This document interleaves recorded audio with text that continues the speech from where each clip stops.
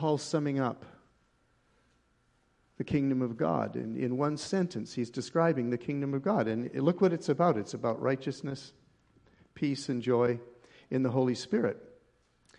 What does the Holy Spirit have to do with righteousness, peace, and joy? Well, the context for this verse is not what we're going to talk about today, but I want you to know the context of this verse. We're going to take off in a different direction. The context for this verse is Paul is discussing how we use our freedom as Christians. We are free. We are not under the law. We live by the Spirit, not by the law. We're freed from life under the law, which sets you really seriously free. Now you've got this freedom, you can use it in any way that you want. So Paul's saying, now that you have this freedom and you can do with it what you want, how are you going to use it with respect to your brothers and sisters? Are you willing to do something that might cause a brother or sister to stumble? To do something that's wrong in their own conscience?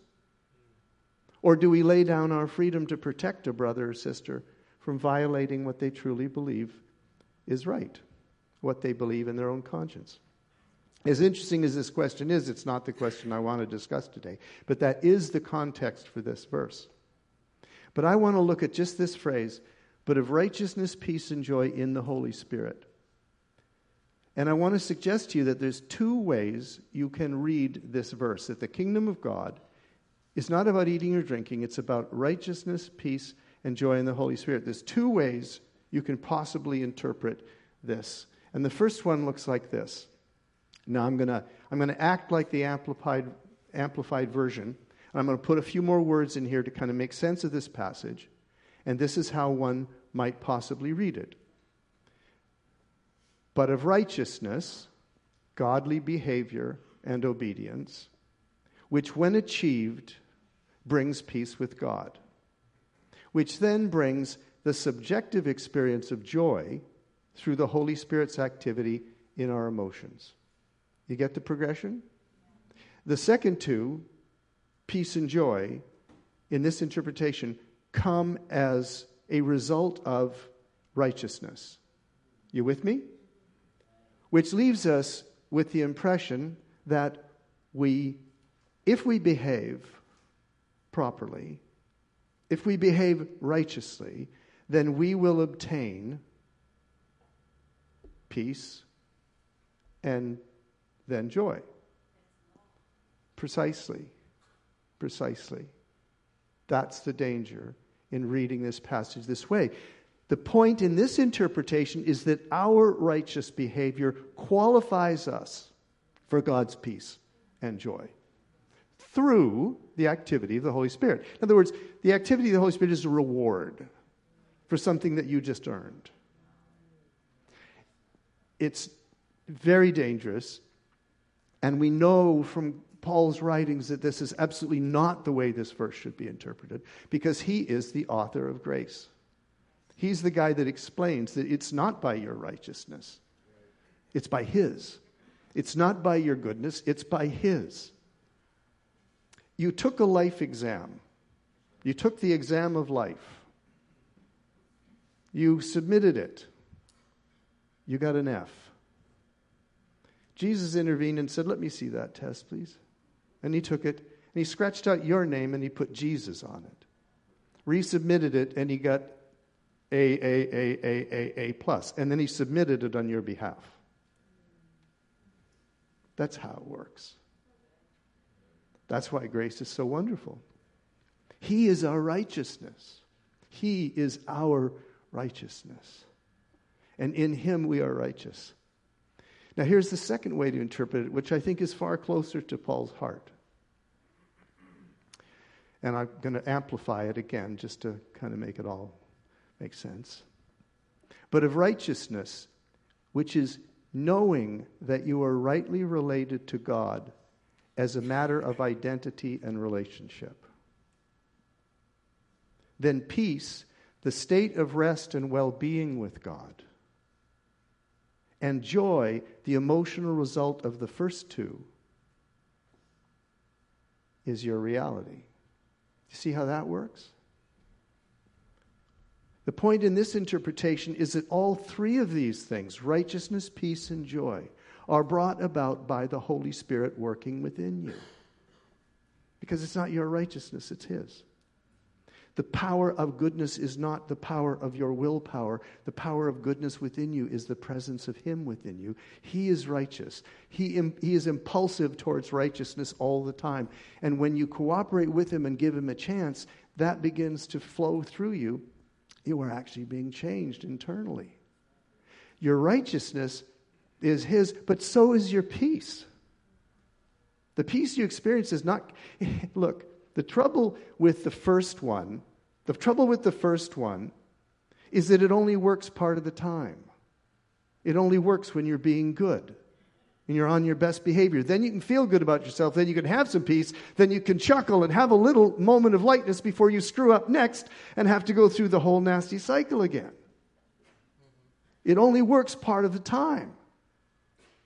The second is true all the time. Because the Holy Spirit accomplishes all three. Are you getting this? Do you see the wonder of Him? He's your peace. He's your righteousness. He's your joy. Amen. Because He assures your identity not on the basis of your performance, but on the basis of you had your last name changed. You were adopted into His family. Jerry Christian. Jerry, whose last name is God, is Jesus, is his identity. You've been transformed. Well, okay, that's great. How does He do it? How does this happen within us?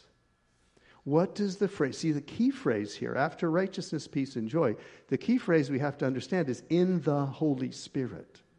In the Holy Spirit. How do we get in the Holy Spirit?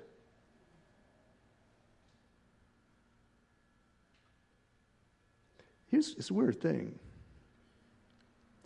In the Old Testament, there are very few references to the Holy Spirit being in anybody. He comes on, He does something powerful, then He leaves. One writer put it this way, I love it. He blows in, He blows up, and He blows out. He comes on to get something powerful done, but He doesn't hang around, and by no stretch of the imagination does He live inside of you. It's a coming upon. In the Old Testament, the language of the Holy Spirit is almost exclusively coming upon. There's only 3 references in the Old Testament where the Holy Spirit is in someone, and it was for the purpose of constructing the ark and certain holy things that had to get accomplished through skill and craftsmanship, and the Holy Spirit came into them for that purpose, but that was it. He didn't live in anybody. But when the New Testament comes along, and Jesus said, oh, He'll be with you, but it's a little better than that. He'll be in you. You can't get more intimate than in. So what's it mean to be in the Holy Spirit? Well, this is an interesting thing. If you look at the phrase in the Holy Spirit in the New Testament, a whole bunch of really interesting things happen. The phrase in the Holy Spirit appears a number of times in the New Testament. In each of these passages, something's happening. Let's just do this as a fun test. In the Holy Spirit, phrase used about Jesus. Did you know that Jesus was in the Holy Spirit? There's a time when Jesus was in the Holy Spirit. Wait a minute. That's a problem. Jesus is God. How can God be in God? How can a part of God be in a part of God? Well, He can in His humanity. And in His humanity, He represents us. So we can be in the Holy Spirit too, and the Holy Spirit can be in us. But what's it mean? In each of the times, give me some of the in the Holy Spirit things that pop into your head in the New Testament. He was in John on the island of Patmos when he had his trance, seeing heaven, seeing all these amazing things. It's described as him being in the Holy Spirit. There's one. Any more? When Jesus shouted at the feast, full of the Spirit. Yeah. Yeah, I mean, there's moments of Jesus being in the Holy Spirit, being full of the Holy Spirit. Which means there's times when he wasn't in the Holy Spirit. I mean, that's a corollary, right? If sometimes you're in the Holy Spirit, there's other times when you're not. Even though he might be in you, you're not always in him, if that makes any sense. In this functional sense of him doing something. Here's some of the instances of in the Holy Spirit, and we've already said to them. Rejoicing. Jesus rejoiced in the Holy Spirit. We're called to rejoice in the Holy Spirit. In prayer. He was in the Holy Spirit in prayer. There's times when we pray when we're in the Holy Spirit. Having a vision in the Holy Spirit. The experience of peace in the Holy Spirit. This verse, the experience of knowing our righteousness, knowing we're rightly related to God, and we're completely forgiven, and we're his child. Doesn't get better than that. And worship, we're told the Father is looking for worshipers who will worship in spirit and in truth. This is interesting. Worship is something we can do in the Spirit or we can do not in the Spirit. Have you ever had worship not in the Spirit? I have for the first 10 minutes of every worship session we have here at church. I come into church, which is beast, disgusting human being you'd rather not know, best to avoid for at least the first 10 minutes, complaining about things, annoyed at God because my football team lost last night. Upset about this or that. Bad mood mark. Crab. Certainly not in the Holy Spirit. And you stand there and you start singing the songs. Who cares? I don't believe that. Mutter. It's annoying that you're enjoying this, Josh. It really is.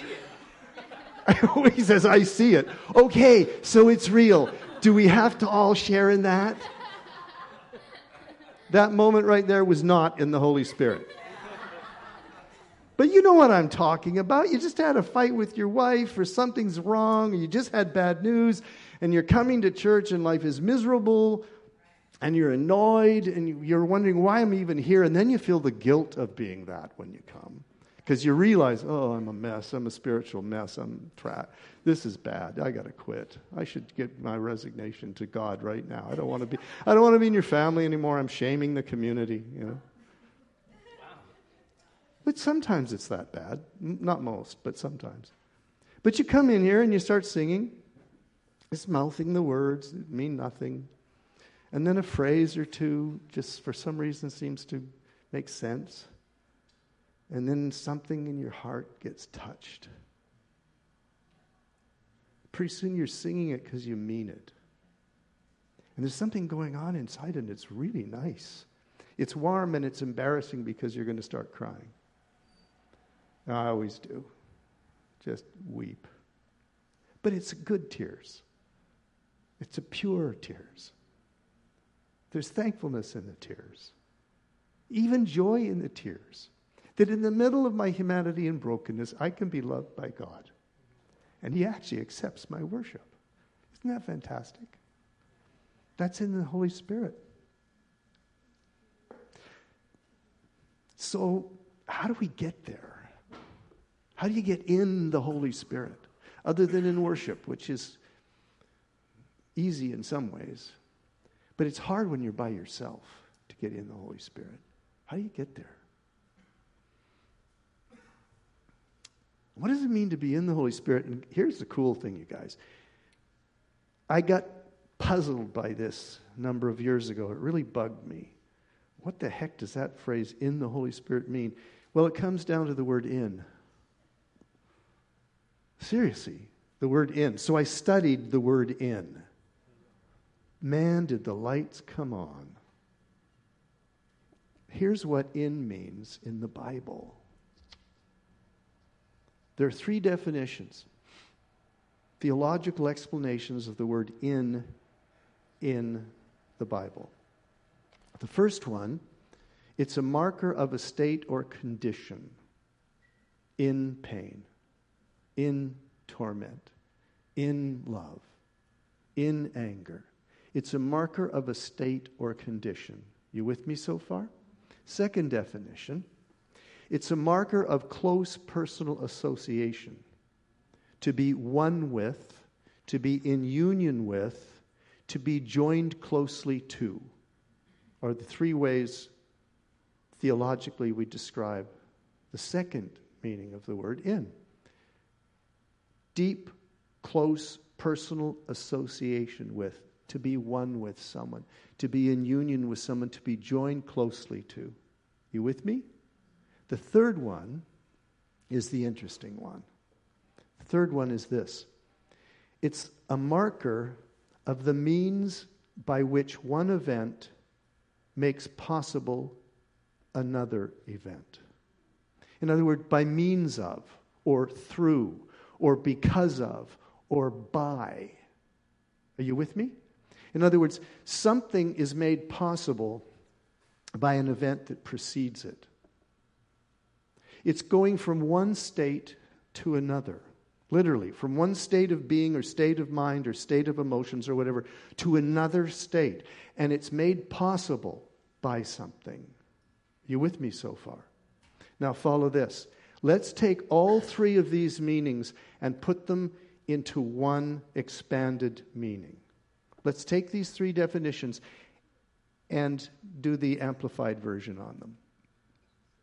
So in the Holy Spirit would mean this: a state or condition of close personal association or union or joining with the Holy Spirit by which another state or condition, event, or activity is made possible.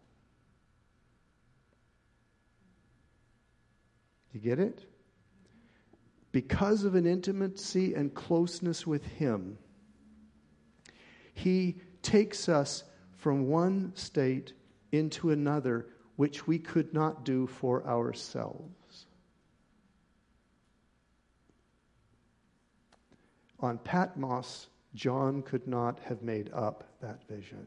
He cannot will it into existence. When I come in my humanity and brokenness to church and I begin to worship, I cannot will myself into the Holy Spirit. But when it happens to me, I know it's happened and we are together. And I am moved from one state of being crabby old man to joyous worshiper.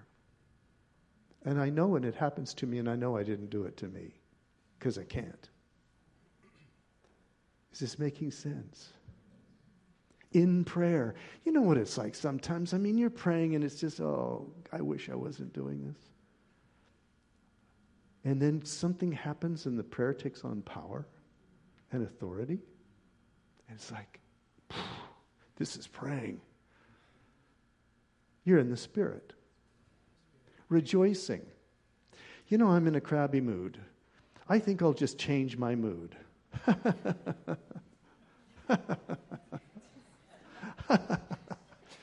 Fake, inauthentic. But when He touches you, and joy starts to rise up from the inside, not because you're trying to force it from the outside, all of a sudden you're in a different place. And you know you're in a different place. And it was because of unity and closeness to Him. Does this make sense?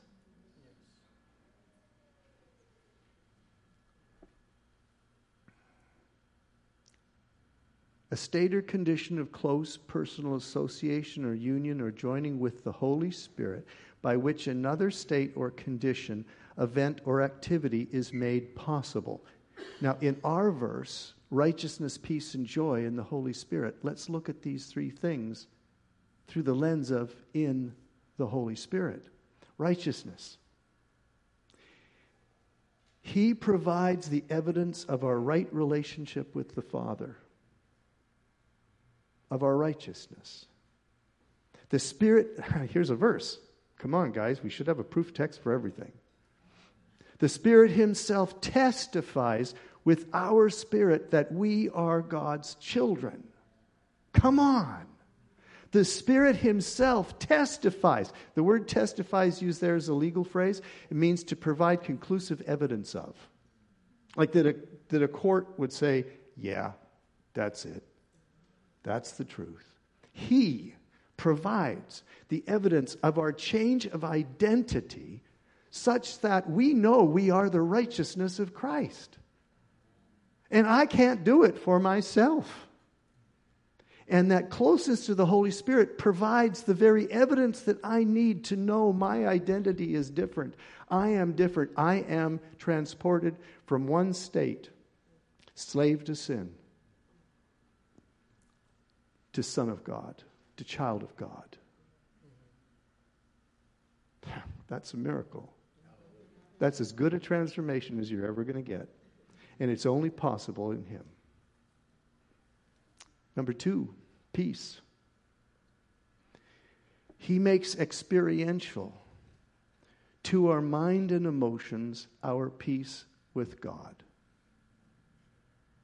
Now, this is really fascinating. The word peace in the Greek used there comes from the root word to join or to set at one again. It is the very word you would use for a broken arm, where the bones are broken and you bring it back together and you bind it up.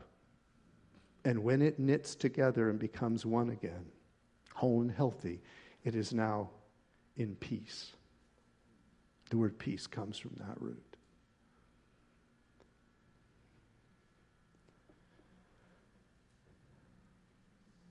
Strong's commentary describes the peace of God this way. And I love they say this. It says, according to a conception distinctly peculiar to Christianity. Distinctly peculiar to our beliefs. Nobody else sees peace this way. According to a conception distinctly peculiar to Christianity, the tranquil state of a soul assured of its salvation through Christ, and so fearing nothing from God, and content with its earthly lot of whatsoever sort that is. Guys, if that isn't good news, I don't know what is. Because there's times when you're in so much trouble and you're in so much stress and you're in so much pain, you can't see your way out of it. And you have no peace. And you're living in anxiety. And believe me, I felt that. And every one of us has. And you can't get yourself out of it. And you need to be transformed from that state of mind, carried from that state of mind into a state of peace. Where you know you're standing with God. And you know your identity in Him. And you don't fear anything anymore. I can't tell you how many times in the middle of the night, in the middle of an anxiety attack, I have said to the Lord, there's only one thing I need.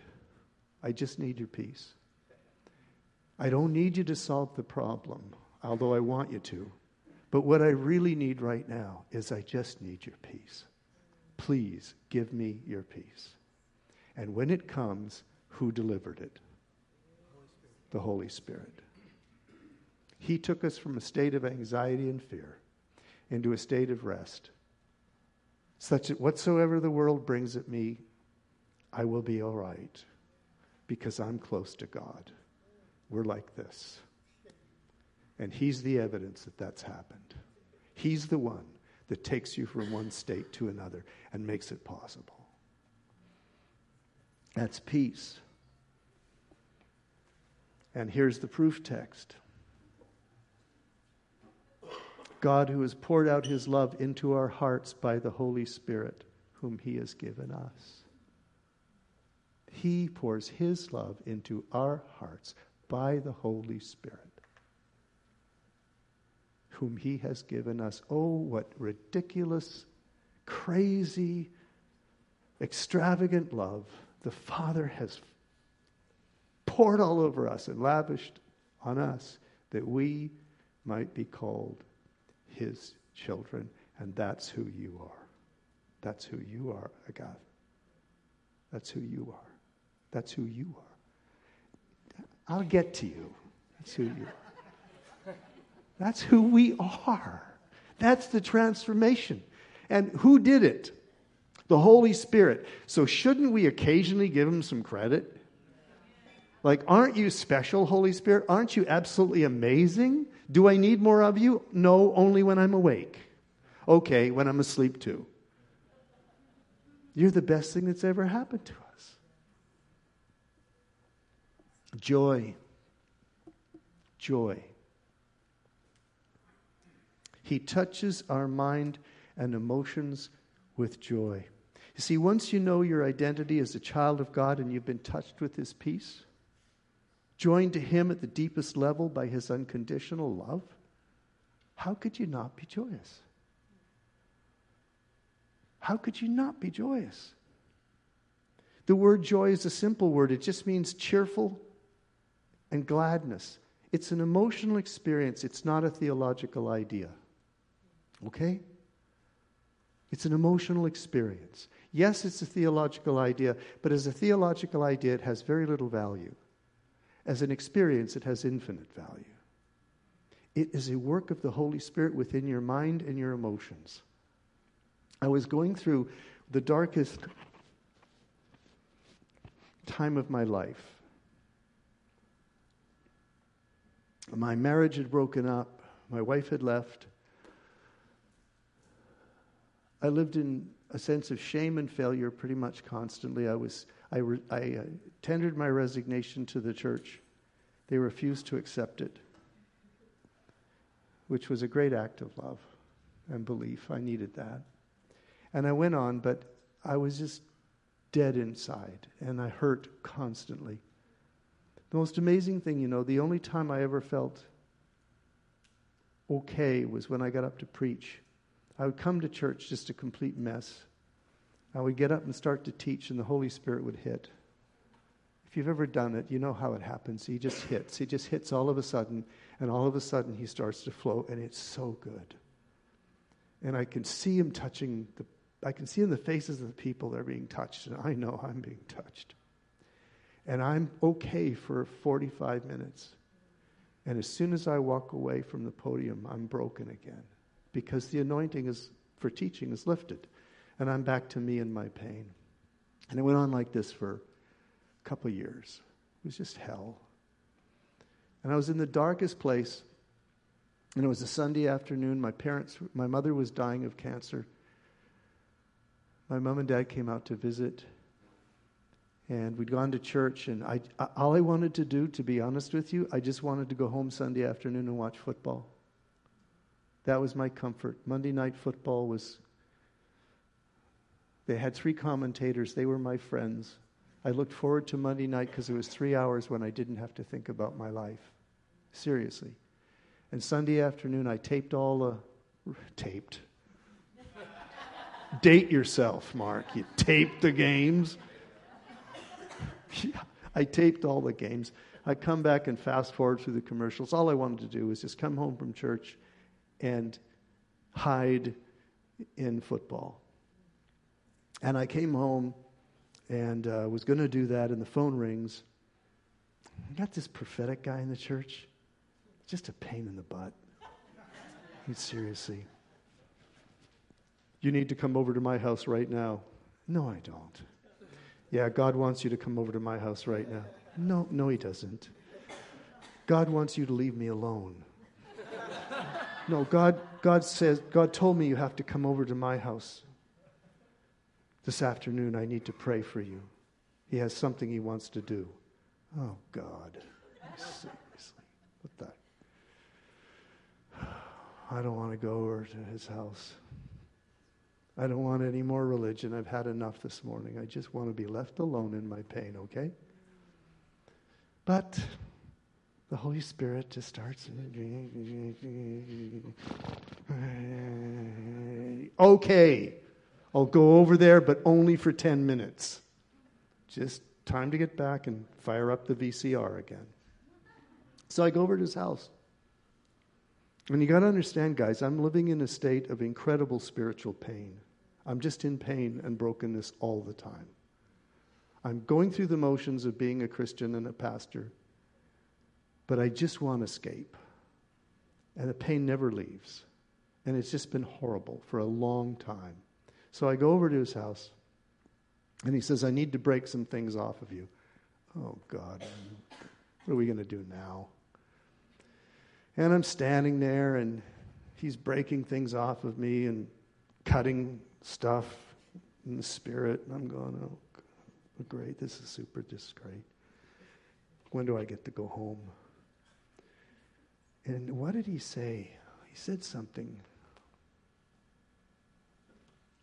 He said something, and the pain got really worse inside. It just hurt physically.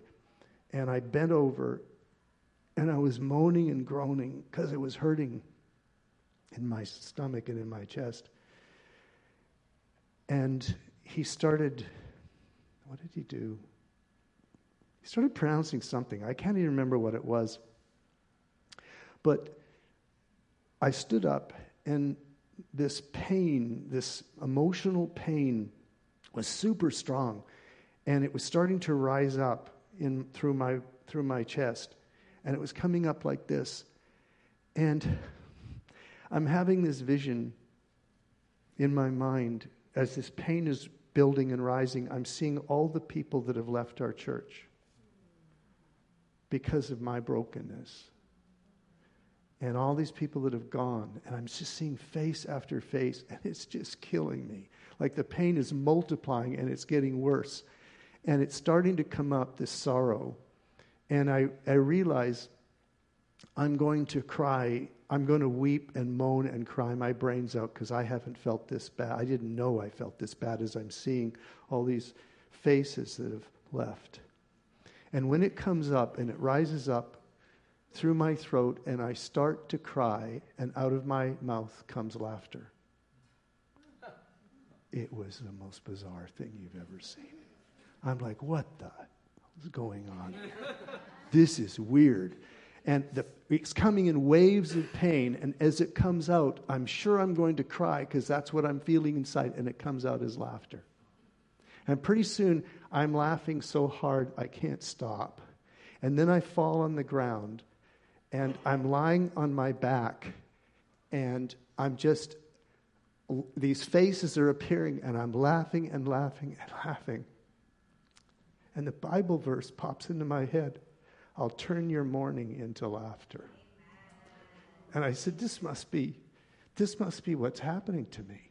And it built and it got stronger and stronger. And it was just waves of pain that were coming out, but they were coming out as laughter. And I had my eyes closed. It must have been, 20 minutes or more of this. And I'm just lying there with my eyes closed in this state of healing, I guess. And I open my eyes, and this is the funniest thing I've ever seen.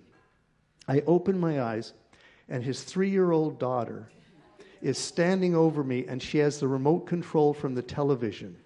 And she's holding it at like this, and every time she clicks it, I start laughing more.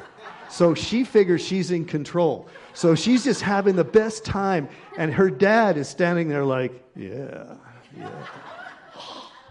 Told you so. Told you had to come over to my house. Told you God was going to do something. Guys, it was like getting washed on the inside. Just scrubbed out clean. All that pain came out. And it came out as laughter. And that was the Holy Spirit. Righteousness, peace, and joy. Isn't that just the coolest thing? So, how do we get more of the experience of the characteristics of the kingdom of God, righteousness, peace, and joy? What's our part in all this? Because clearly He's the one that transforms us from one state of being to the other. We can't do it ourselves and we can't make it up. But what are you guys laughing at? When we meet on Wednesday night, you two are in trouble. You're not going to get any chocolate cookies. You're not going to get any sodas. You're not going to get any of the stuff you usually get. You're just going to have to explain why you're laughing right now. Because this is deep stuff for me. Kids. It's the joy of the Lord. What's our part? How can we maximize these transitional experiences? Well, number one is dwell on these truths. You see, the enemy's agenda is to see to it we don't believe any of these things, and to use our negative present experiences as proof that it will always be this way. It won't always be this way, because the Holy Spirit's committed to it not being this way. Okay? So we have to remind ourselves, dwell on these truths. Remind yourself of them every day. Read these passages to yourself every day. What were these passages? Romans 14:17, the kingdom of God.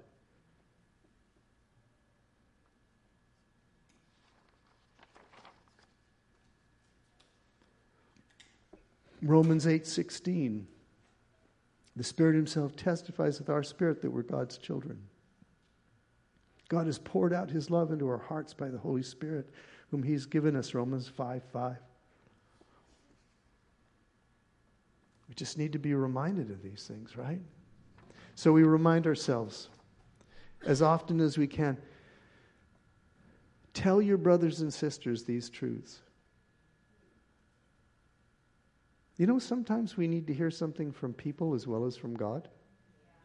Sometimes, this is very strange, sometimes God will not speak directly to us what he wants to speak through someone else because he honors the someone else by allowing them to be his mouth in that moment.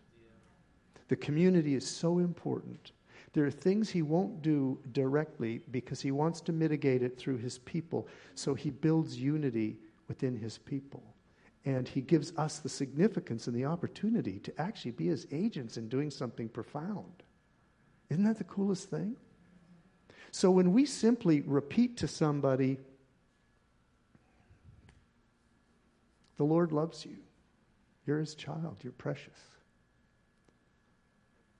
You've been adopted into, you've been given his nature. You have his last name. His spiritual DNA is now your spiritual DNA. You've been transformed. You don't have to live that way anymore. The way you're seeing yourself, it's a lie. That's not how God sees you. Sometimes you need to speak these things to one another. In fact, we need to speak these things to one another a lot. Not just to ourselves, but to one another. Pray for yourself to experience more of these things. Holy Spirit, I want more of you. I need your peace. I need your righteousness. I need your joy. You got to do this for me. Get in his face and be a nuisance. Remember, I taught you. Jesus told us how to pray. He said you're supposed to be a nuisance. Go back and check the message. It's there. Be importunate. Ask, seek, and knock. Knock is to be importunate. Be insistent. Don't take no for an answer. This is my birthright. I need it. I want it. Holy Spirit, you got to come across with this. Hunger. Eagerly seek the Holy Spirit. Hunger after him. Increase your passion and your desire. Don't be ashamed of them. Is it weakness? Yes. It's the best weakness you can have. So feed the weakness. I need you, Lord. Pray for yourself to experience more of this. Pray for your brothers and sisters to experience more of this. When you see someone that's down, don't just leave them down. Take them to the Lord in your prayers and say, Lord, he really needs this. She really needs this. They're not going to make this without you. They're not going to make it. You got to do this for them, Lord. Wait on the Holy Spirit with expectation and rejoicing. You are going to do these things. It is going to be okay. You are going to come across from me. I'm waiting on you, Lord. I'm claiming all those verses about wait on the Lord and he'll renew your strength. I'm standing on those things because you said so. I'm not making this up. This is your stuff. Spend time alone with him daily and invite the Father, Son, and Holy Spirit to make righteousness, peace, and joy real for you. Wait on him. Lord, I'm here. I need you. I want you. Righteousness, peace, and joy. Especially around Christmas. All those angels, peace on earth, goodwill towards humanity. Okay? Who here needs more of that? This was a good sermon for a good sermon's sake. But for some people, it's more than a good sermon. It's an invitation today, right now. Okay? Yeah, please. But you can't beat my story. My story was better than yours. No, I can't. There's no way. There's so much here. You got to love Mark's transparency, don't you? And but there's so much there. And what was really what I was hearing and was speaking to me was, I love the picture that peace is the healing of that broken bone. And I know we've all seen this. When someone comes to the Lord, 95% of the time when you then say, what are you feeling? What do they say? Peace. They've gone from a place of brokenness to a place of healing, right? And that's what that setting of that broken bone is. And so they're experiencing that peace. But the other thing that I think we all know, and that we've seen time and time again, is that's not a one-time event. Right. Because we are broken in many different ways. And sometimes it takes time for the brokenness within us to come to the surface. The longer we're in the Lord and we're seeking Him and His righteousness and all the things Mark's talking about, those other broken things in us, sometimes I call it baggage, that we were carrying just from all of our past life. They come to the surface. I'm a woodworker, right? And I get slivers. Everybody had a sliver at one time or another. And those slivers get in there and they hurt. Well, sometimes they're so deep that if you just leave it there, it starts to work its way out on your own, and then you have to dig in and get it out, right? But it actually starts to work its way out of you. And that's what I think happens a lot to us. That there are things within us that as we're spending time in the Lord's presence, He's bringing this stuff out of us. It's kind of like the dross that comes out of the silver. When they're purifying silver, we're being purified in that dross. The bad stuff comes out. But sometimes that sliver, I can think of like one of my kids would have a sliver and it would hurt so bad, but they would not want me to dig it out because it hurts so bad. But as we dug it out, you know how good it feels when that sliver comes out? Oh, man. You just think, there's such a relief. And that's what the Lord wants to do. I believe that's what the Lord wants to do here today. I believe that there's some stuff that's been stirring within you as Mark was doing this great teaching, and there's some stuff that wants to come out. And the Lord wants to bring this out of us. Let's do that right now. I'm getting a idea, I think, from the Lord of how we should proceed with this ministry. Right where you are, let's invite the Holy Spirit to speak to us and show us what that sliver is. What we can give over to Him and say, I can't do this, I can't. But you can, and I need you to. And let's invite Him to speak righteousness and peace and joy and begin to see what happens. And then we'll do that for a few minutes and let Him get started. And then if you think, this is good, but I need more help with this, then we can lay hands on you and pray for you, do it more directly. But let's give Him a chance to minister to us now. And whatever He wants to say and do, let's just welcome Him. And just welcome Him to come and apply whatever truth you heard, to apply it in an experience where He actually witnesses righteousness or gives peace or touches you with a touch of joy and gladness. So close your eyes. Let's ask Him, Holy Spirit, what do you want to say to me right now? What do you want to do right now for me? What do you want to do? Just show me, Lord, so I can welcome it and say yes.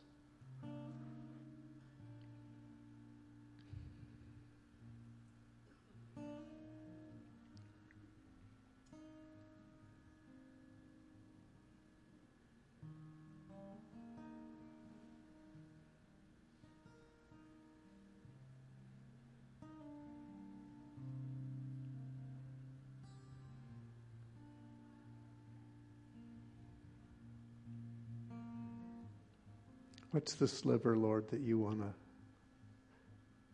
identify and begin to pull out, Holy Spirit? What's that thing that's causing us this pain, frustration, shame? What is it? What do you want to do?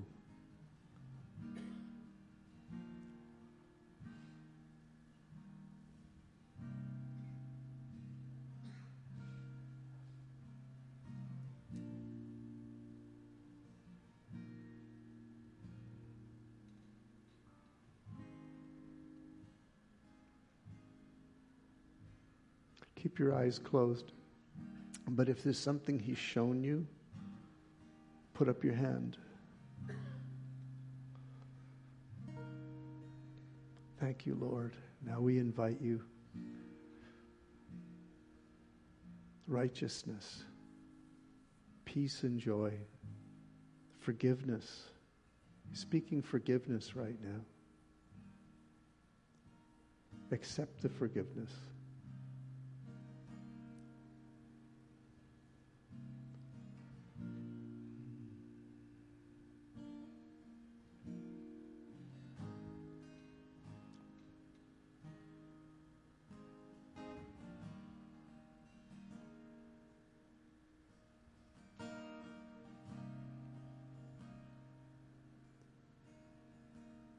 Peace. Holy Spirit, we invite you to bring peace. Touch us with your peace.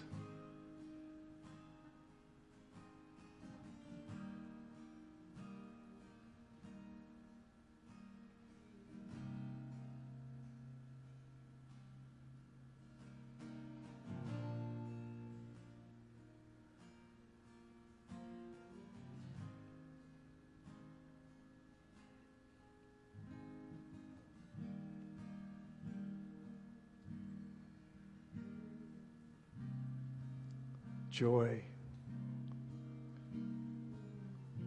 Holy Spirit, we need your joy. Really do. Give us your joy, Lord.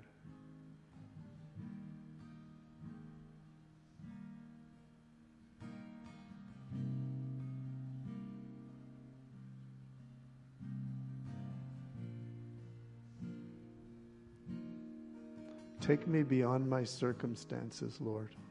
Holy Spirit, take me beyond my circumstances, right into your peace, right into your righteousness, and right into your joy.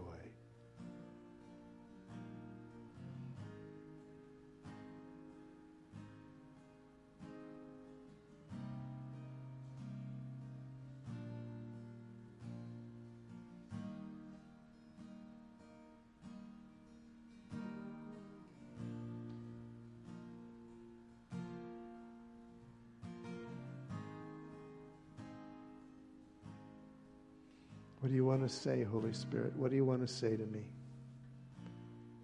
right now? What do I need to hear from you?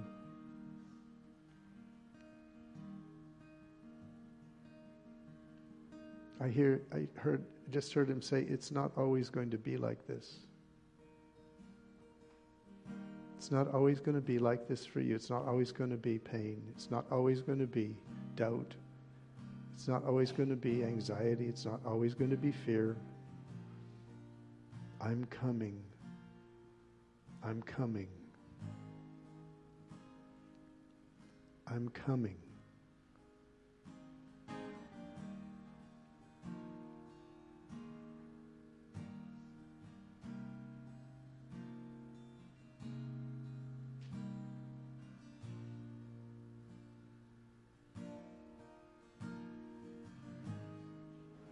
I sense there's some pictures he wants to give you in your mind. A photograph, a little video of something with him, with Jesus, with the Father. Holy Spirit, whatever visions you want to give, images you want to give, I pray you do it now. Something for us to think about and revisit. A new way of being with you. a new way of understanding and seeing you.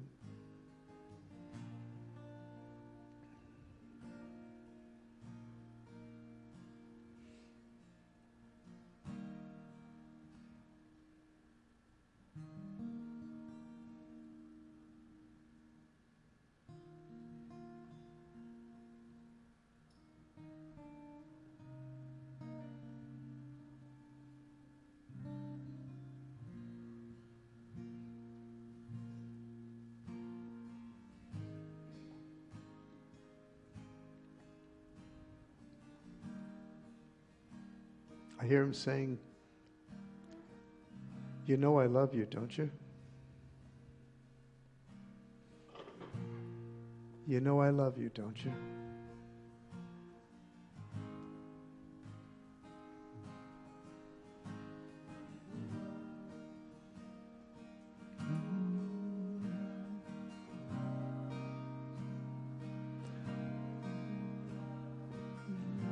Let's sing this together.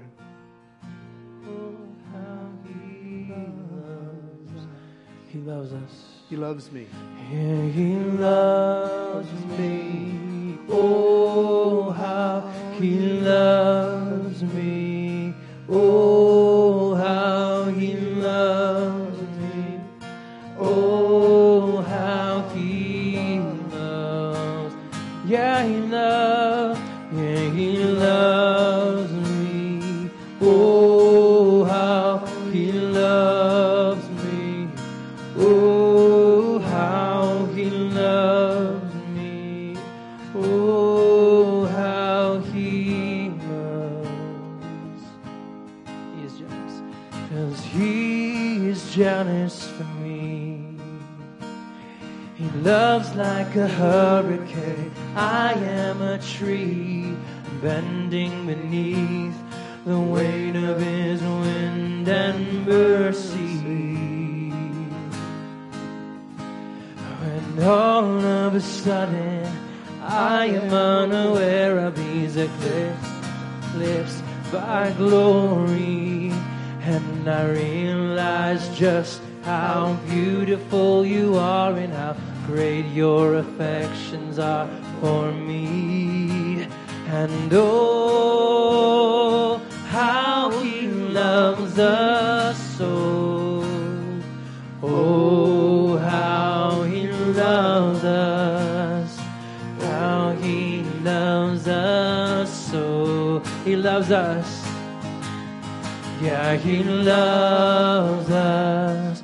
Oh, how He loves us. Oh, how He loves us. Oh, how He loves. We sing it out. Yeah, He loves us.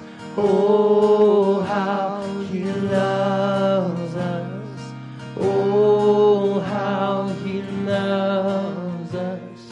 Oh, how He loves. So I throw up my hands and praise you again and again. 'Cause all that I have is a hallelujah, hallelujah. And I know it's not much, without nothing else fit for a king, except for a heart singing hallelujah, hallelujah.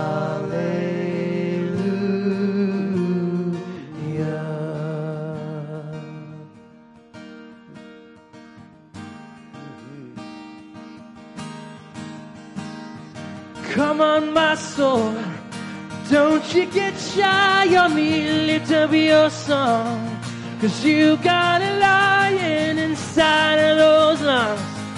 Get up and praise the Lord. Come on, church. So come on, my soul, don't you get shy on me, lift up your song, 'cause you got a lion inside of those lungs. Get up and praise the Lord.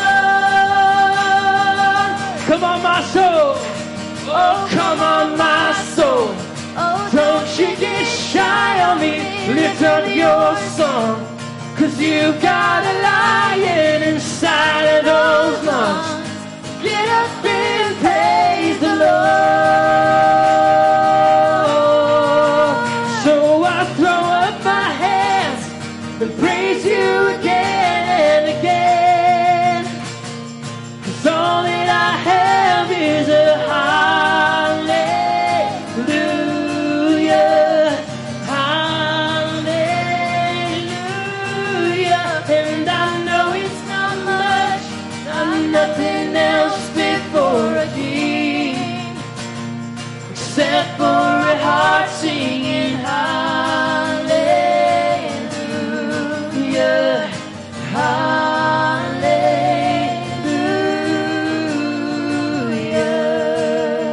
Let's sing, come on my soul. Come on, church. Come on my soul. Come on. Don't you get shy on me, lift up your song. 'Cause you got a lion inside of those lungs.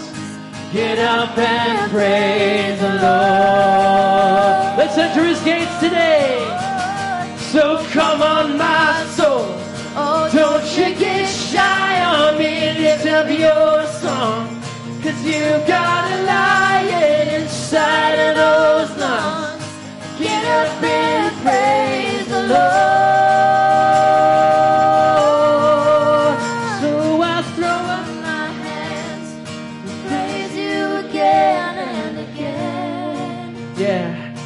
All that I have is a hallelujah, hallelujah. And I know it's not much, but I've nothing else fit for a king, except for a heart singing hallelujah, hallelujah.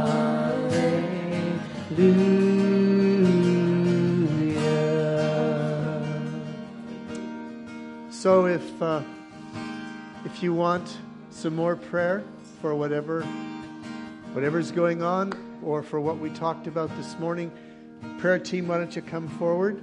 And if you have a need, let's not go into Christmas without addressing it, all right? Get some Christmas presents from him. So if you want prayer, come forward and we'll pray for you.